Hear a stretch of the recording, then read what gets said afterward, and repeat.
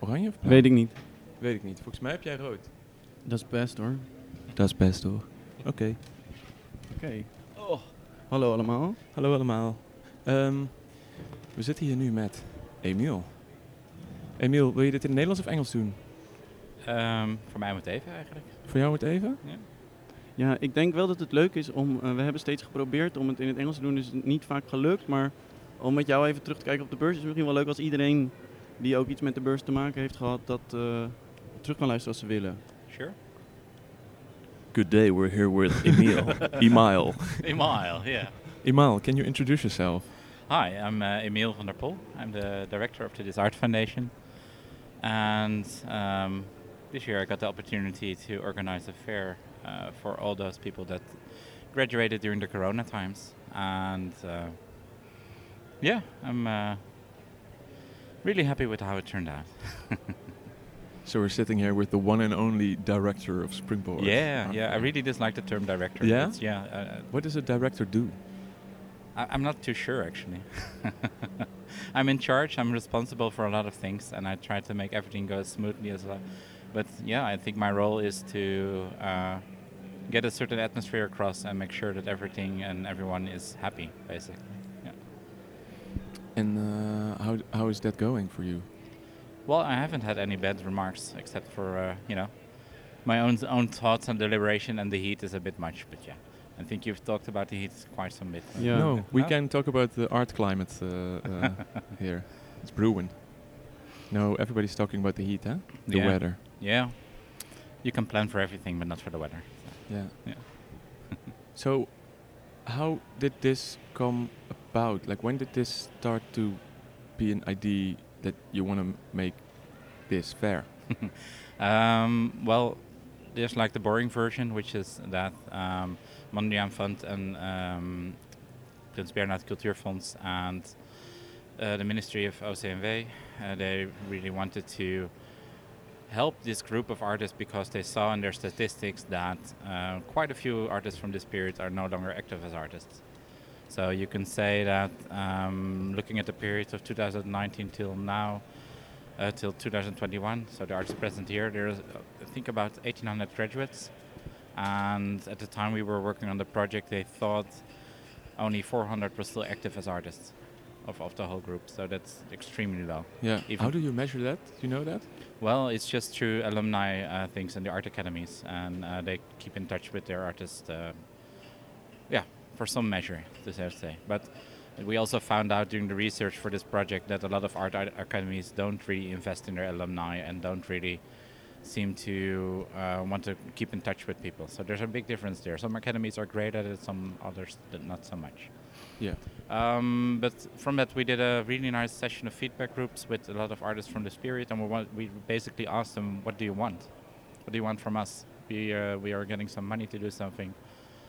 Do you want money? Do you want a fair? Do you want another kind of event? And I think the consensus was that people wanted to make connections with other people, and that was sorely missed. And looking back at the Corona period, I think what I also missed the most was the openings, the whole social fabric of the art world. That's really necessary. So I think if you walk around here, there are so many artists that have just made great developments in their work, and just within a time span of a year just spent time making things in their studio, and it's incredibly interesting, but they had hardly anyone to show it to. There was all this pent up energy and also disappointment of what am I an artist for? Is it for making work, or is it having this work interact with other people? I think with this art fair we came up with this art foundation, we came up with something that is in line with our DNA. So we already organize these works as a place where people can develop their practice and get in touch with a relevant network. And then we do an art fair as well, but that is not, especially an art fair, fit for this group of artists, because usually you pay for your booth, and it's much more like an investment, and it's in line with the more commercial art world. Is it usually with galleries that rent a booth, or it's also like here it's artists who rent a booth in this art fair? Yeah, we started out with also allowing galleries, but last year I think the year before we decided to just work with artists. Also because of developments in the art market itself, and we saw more and more artists that honestly work better autonomously than with a gallery. The presentations became more clear, and also the profile of the fair itself became more clear. And it was quite a big decision, because if you don't no longer invite galleries, you lose a lot of network. Yeah. That's one of the few things we gallerists are good for. I noticed something that's disturbing me. Maybe if you want to come a little bit forward with the chair. True, you're really on the edge. You're living on the edge, Emiel. Thank you. Yeah. It will be a grand finale of the, of the fair. You also have a gallery, right? Yes, that's right. How long do you So I identify as a gallerist? Yeah, I do identify more as a gallerist than as a director, maybe. But I started working at Torch Gallery in Amsterdam. I've worked there for 10 years as a director, and afterwards I wanted to start something for myself. And I've had singular art now for a little close to 5 years. And why Nijmegen? Well, it's a long story on a short story, but the short story is that I was born there, and there's hardly any galleries in the region, and it's very strategically located on the border. On the river. Yeah, on the border with Germany, and Yeah. there's and it's still travelable, even though people from Amsterdam think it's on the other side of the world, basically. Yeah. Yeah. Yeah, it Can- feels far away, but it's Yeah. it's a tactical position, high-rise Roman fortress. It's Yeah. a really nice city, I think. Can you maybe say a bit more about your background and how you became a gallerist? Yeah, I studied art history in Nijmegen as well. Got a master's degree there, and during that master's degree, I focused on television as a medium for art, and was always really interested in how this connection between art and people was made. So, looking through all the history books, and I was reading up on 70s conceptualism. And I always wondered, how did this market sustain itself? How did the people get in contact with these very obscure, ethereal practices? And I found this book called Unconcealed, and it describes the market behind the conceptual art world of the 70s. And it's really it's an interesting read. It's kind of statistical and a lot of data, but you can see that there's certain key figures that made everything happen, basically. And most of these key figures were either collectors or gallerists, and their names are not often mentioned in history books, but they are, as I like to call myself sometimes, the gallerist is like the lubricant for the art world. We make things happen. So. Yeah, nice. Yeah, and from there, so I started looking for an internship, and I sent really nice letters everywhere, and I went to all the galleries in Amsterdam. But at the time, I had hair until my ass, and I looked like a giant hippie. So that didn't really work out. And I was at a party at my in-laws, and it turns out that the neighbors of my in-laws are the parents of the girlfriend of the gallerist of Torch. And that was my way in. Wow. So I think that's an example of the art world being very close, that you need like a lot of luck to get in. And from there on, I did an internship. It was really a nice collaboration. I worked there for 10 years, and I started liking the gallery business more and more. And the thing I think I like about it is that there's a whole group of people here that, within the art world, people often see galleries as commercial entities, as people who are making money off artists. But I think they're also very, very, very dedicated, because if you want to make money, you'd better go into real estate or car sales or I don't know what. Yeah. So for people to be invested in this kind of art as we see here, it really takes some conviction. And it felt like a group I could be part of. So you saw gallerists as this lubricant, and as this maybe as also people that can take care of artists somehow. Why are you so invested in this art? It's a good question. I think at the core of it is that I like to surround myself with people who take a lot of autonomy in their life and design it in a way that is as far away of the common denominator as possible. So I think it's for me, it's an interesting way to give shape to your own life, but also help promote things that you believe in. So all of the artists I work with have devised ways of making this life work for them and communicate their ideas about life in interesting ways. So it opens up doors and gives you a lot of experiences. Yeah. Nice. One other thing that I'm really curious about, because now I understand that you have your conviction, and I think like from what I've observed, a big part of your job seems to be also talking to people and being in big groups. Mm-hmm. How do you find that? Yeah, as my 3-year-old daughter says, "Daddy, your work is blah blah." That's a big part of it, yeah. And for me, it's really exciting to try to communicate some of the abstract ideas here to people who might not have any interest in it firsthand. So if you have some collectors, but also we've tried to get new sponsors here. So if you're walking around with people from real estate companies, hedge fund managers, those kind of people, just trying to see if we can make a connection. And sometimes it works, and you can really. I spent a lot of time walking around with a group of lawyers, and we went to a Repensteeltjes booth, and that was a really interesting conversation. Wow, how did that go? It went really well. Yeah. So they looked really dirty at the start, and like what we're going to do now. And I told them, well, yeah, this is actual squatters here. So they were confronted with people who are in fact breaking the law. But we're willing to discuss how things happen, and it was a really interesting conversation. I think those kind of moments in communication make it worth it, that you can really slightly change someone's viewpoint. Yeah. Wow. Just make some connections, maybe. Yeah, exactly. And I think a lot of people I give a tour, they keep in touch with the artists they spoke with, and for instance, the state secretary, I saw that she started following some of the artists she talked with on Instagram, and then you can really see things happening on the long run, and that's really rewarding. Yeah, I was really stoked when I got a follow by the staatssecretaris and afterwards immediately by Richard de Mos. Right. Yeah. So we're going up. Shout out Richard. Yeah.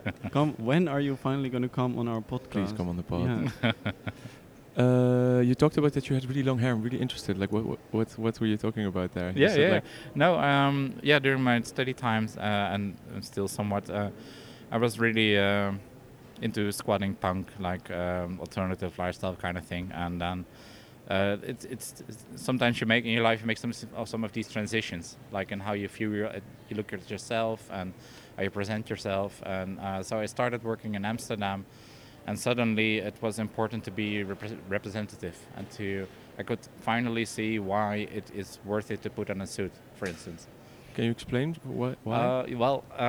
It's difficult to say here because I'm not in a suit currently, but no. But I think when starting out a position like this, it can feel like a bit of armor. Like you feel like you're part of the main common, but it is also a way of showing respect to the people you're working with. So I always feel like if you put on the right attire and communicate to the outside world, hey, I'm making an effort, and I hope you do the same thing. So it's really about a costume in a role in a sort of theater play that we are I think a lot of what I do is playing roles and trying to connect with people by being empathic about what their perspective on things is, and trying to see if you can make a connection somewhere.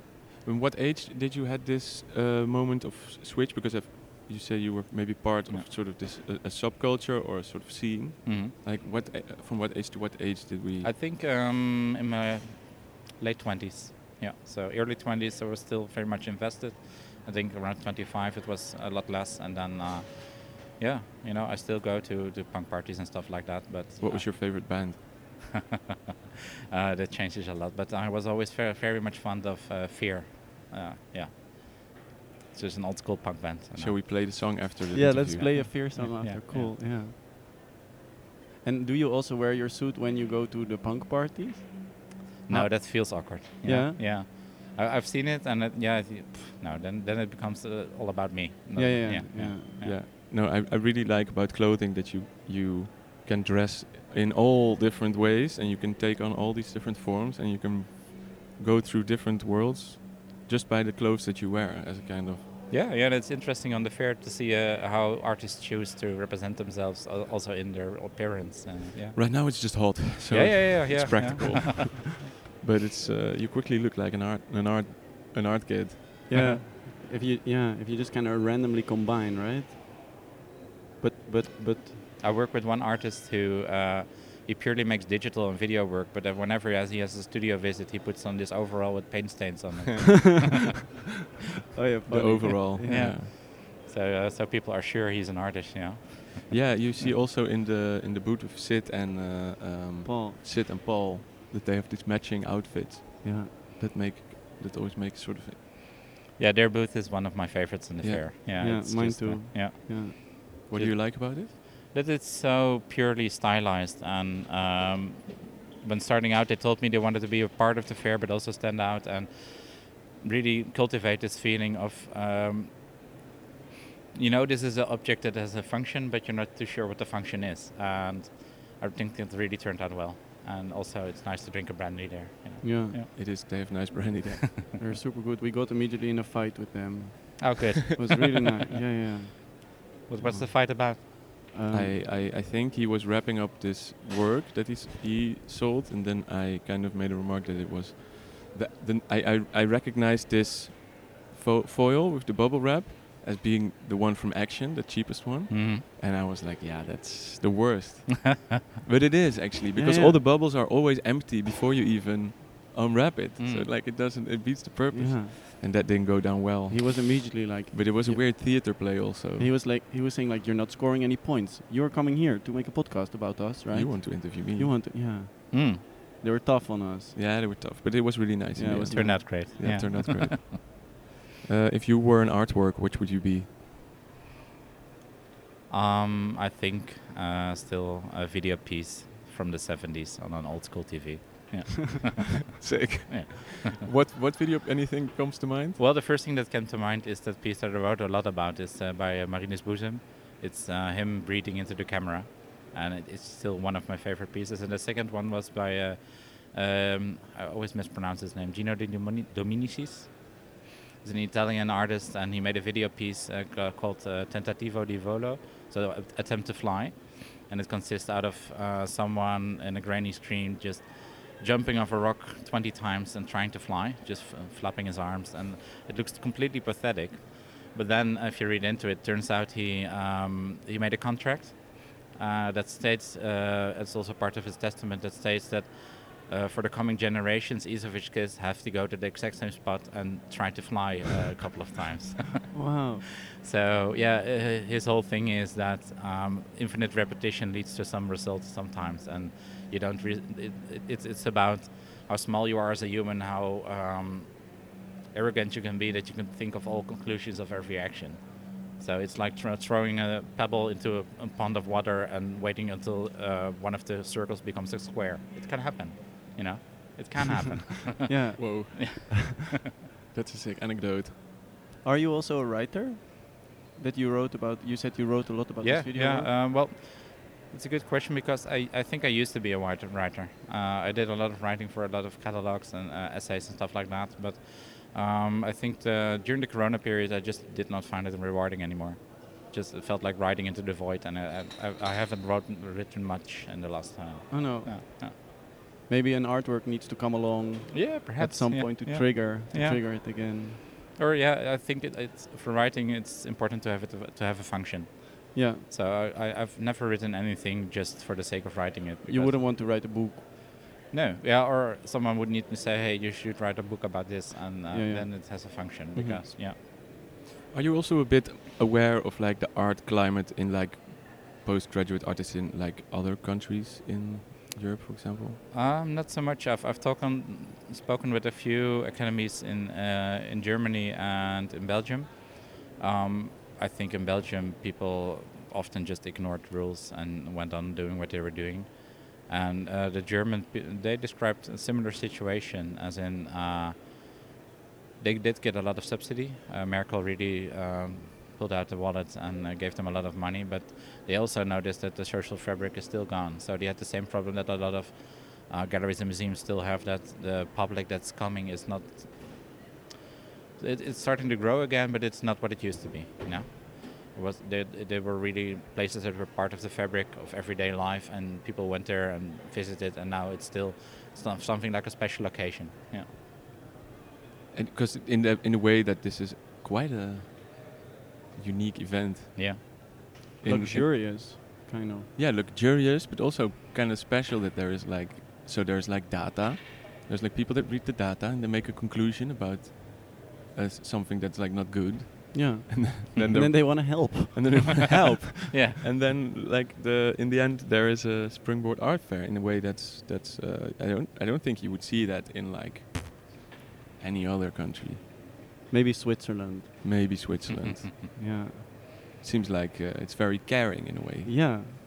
It's very attentive. But also, I think it's in a typical Dutch way, right? There is an open call, and you do need to explain yourself to the funds, and it's all very much in paper still. And it's the Mondrian Fund and Prins Bernhard have been very, very open and kind, and it's. That's not, it's difficult for the funds as well because they have to explain themselves to the ministry, and it's still very much a political thing, and I'm really happy that it turned out in the right way. Also to see that they were just very much satisfied at the opening. Yeah. Where would we be without Mondrian and Prins Bernhard? I don't know. Where would we be? Well, if you look at the United States, for instance. Oh my God, I don't wanna. Yeah, that's where we would. Then you would be at the mercy of someone with just a certain person with a lot of money. Yeah, but this has been also a tradition in the arts, right? The mecenas. Yeah, but not as much as people think it has. Okay. People always think that there used to be this golden age where everyone was paid, but if you look at the numbers, it's only a very, very small group of artists still.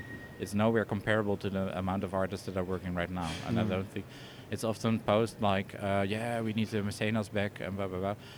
There are still plenty of people with money, and there's still plenty of mecenases, but they are still the same numbers as they used to be. It's just that there is way, way, way, way more artists. And the art world is truly globalized in a sense. So, yeah, if you don't find a gallery or mecenas here, why not go to Germany, Belgium, wherever, Yeah. How do you feel that the art world has changed from the moment that you were studying art history until now you're part of the art world? Well, there's so many changes, but I think most significant is when I started out, nobody would think of sending a piece online. That has really developed, People didn't trust the digital image, and I think it's still wise to not trust in anything you see on the screen, basically. It can all be fake, but I think that's one of the biggest changes, that a lot of sales and market have moved online, and what accompanies that is that there's a huge increase in sales of pieces that are just squares, so two-dimensional works that go on a wall. And I think when I started out, there was a steady amount of sales in video, conceptual pieces, sculptures, that kind of stuff. It was really growing, and that has really declined, I think.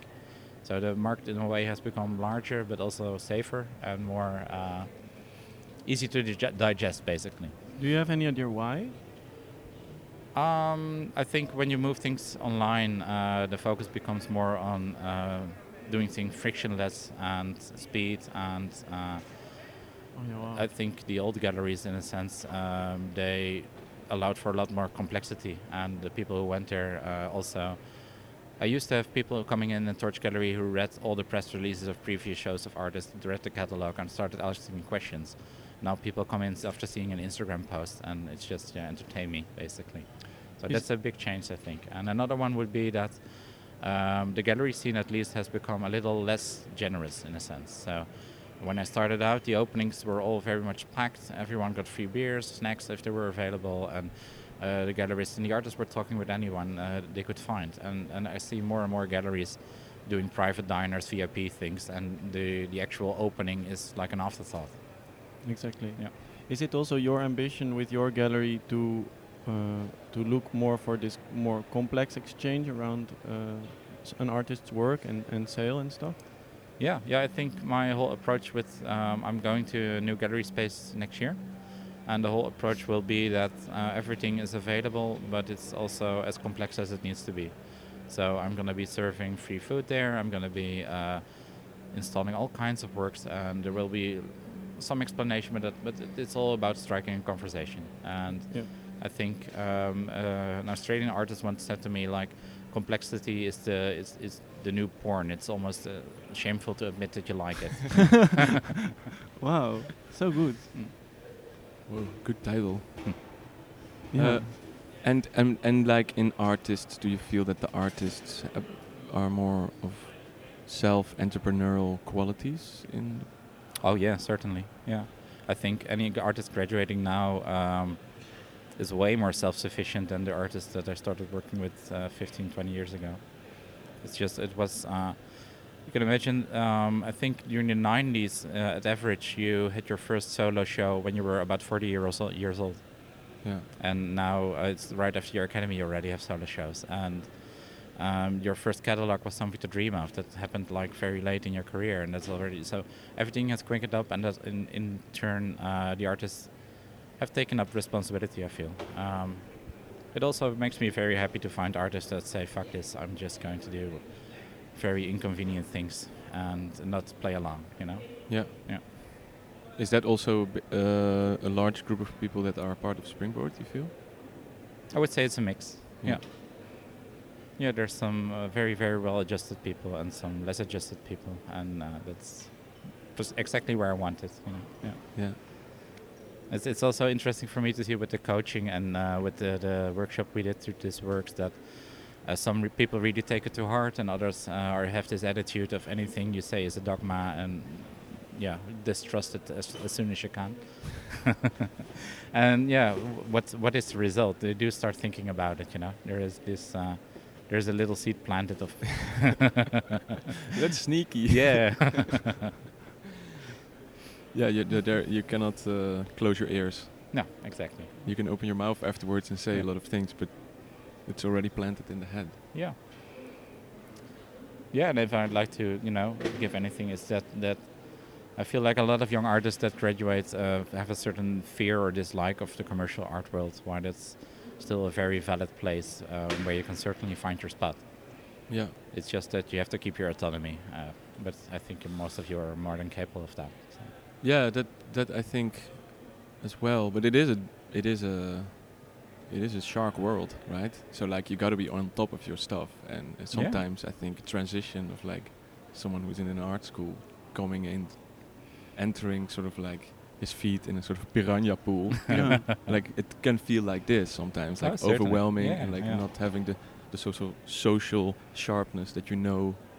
No, I think it's very wise to pick what you like and ignore the rest for a certain amount of time. And for instance, I coached, I think 2 years back, I coached an artist towards this art fair presentation. And as much as we thought, it just turned out he does not want to talk about his work and does not really feel comfortable selling his own work. So I advised him to just hire a representative. And instead of going the normal route of trying to find a gallerist, he just found like a professional salesperson. Wow. Put them in the booth and was very successful. So cool. That's crazy. Yeah. That's a good idea. Yeah. Yeah, we spoke to some artists who were also. Yeah, there's a lot of tension. I was thinking yesterday, or the day before, we were up there, and we saw all these artists from there, and some of them kind of really happy and outgoing to the people, and some of them kind of you could really see. And then we saw you walking. Like a bit like a farmer over his land. It was really nice to see. Yeah, that's also my awkwardness with my new role as director. You know, where do you need to go? What do you need to do? I'm just trying to help people. Yeah, smile and wave. Yeah, exactly. Yeah. Yeah, no. It's also, I started thinking while walking around on the fair. Well, Van Soft, the director of this art fair, he's also walking around, but it always looks like he exactly knows what he's doing. You know. I'm not sure if it's true, but it at least looks that way. So, Does he get some sort of like training, or is that like perhaps special, born quality? It might be. I do not. I don't know. I've always found it's good to question yourself at all times, and even if you put on a suit and say, "Hey, I'm the director," that's exactly the point where you think, "Whoa, what's going on?" Okay. Yeah. What's this? Do I have some kind of authority? Do you feel like you have to prove something then? Oh, sure, but that's all the time. Yeah.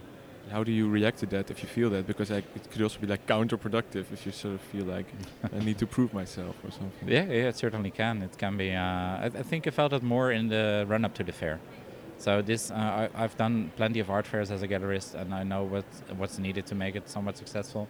But the whole process in the run-up, so the fundraising and working with the team, is all very new for me. And then it becomes a bit debilitating if you, at every turn, you think, oh, I need to prove myself, and this need to be the best outcome possible. So I think I've learned in a year to accept that some things are just good enough and move on, basically. Yeah. What's Great. next? What's next?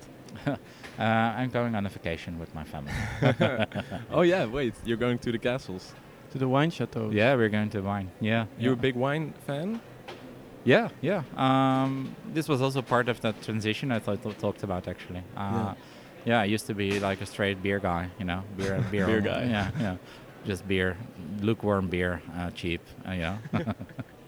And then I met my girlfriend, my current wife, and her parents just strictly listen to Mozart and drink very fine wines. And I was sitting there at the table, and I was they had one beer in their cellar, and I thought, oh.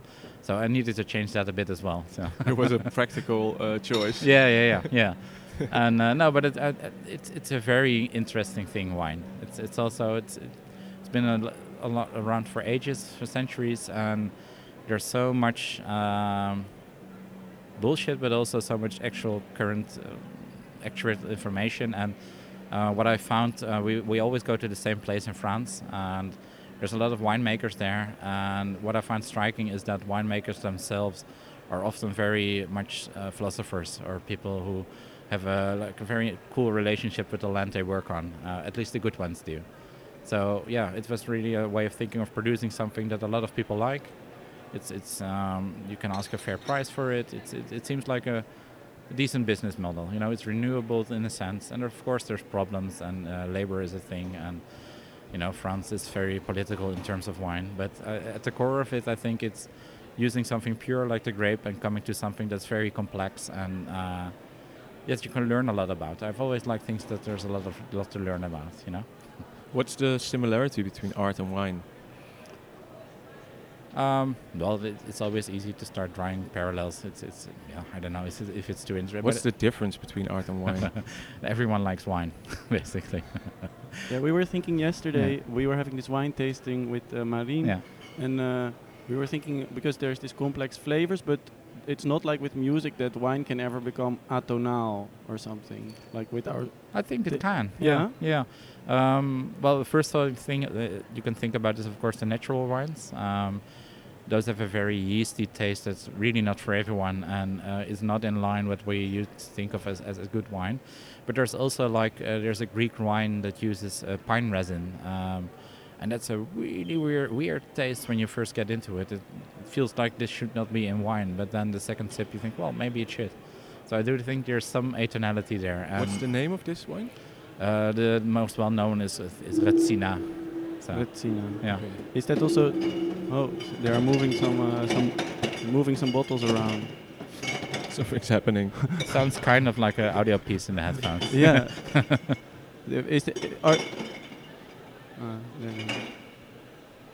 Is that also something you like? The more atonale... No, not really. No.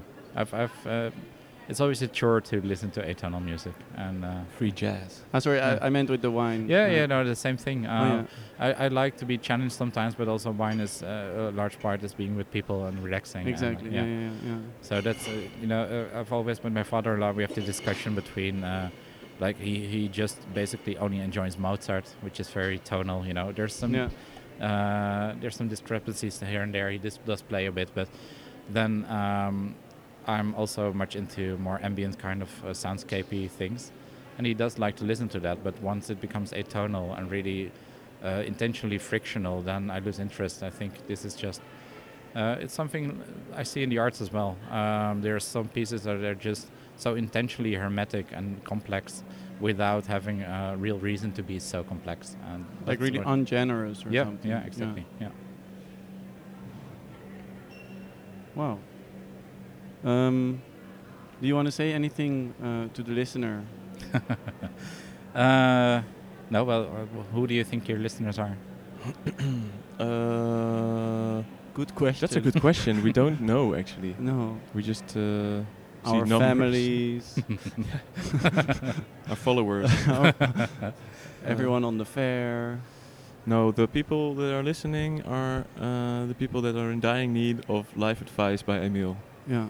No, I don't think anyone is. No, but it's if you're talking to the artist, I think it's really commendable how the group has pulled through, also through the Corona period. I think the current political climate is very adverse to anyone just working outside of any box, basically, and it's very encouraging to see that still a lot of people are discovering themselves through art, and taking the space and time that is needed to do so. So I think that's really wonderful, and I hope a lot of people follow the example of artists and do a little experimentation themselves. Yeah. Great. Nice. Yeah, thank you. Thank you so much. Sure. Go Nice drink to some talk to water. you. Yeah. Let's play one song by Fear. Fear. Yeah. Which song by Fear? No, just pick any. It's fine. Pick any. Yeah. Oh, we have to connect the phone. Living in the City is the most well-known one. I think that's good. Living in the city. Yeah. What are you going to do today? What are your chores? Well, it's the last day, so I need to make sure that It's built down, huh? built down. Yeah. So that's always quite hectic. Yeah. So all these arts.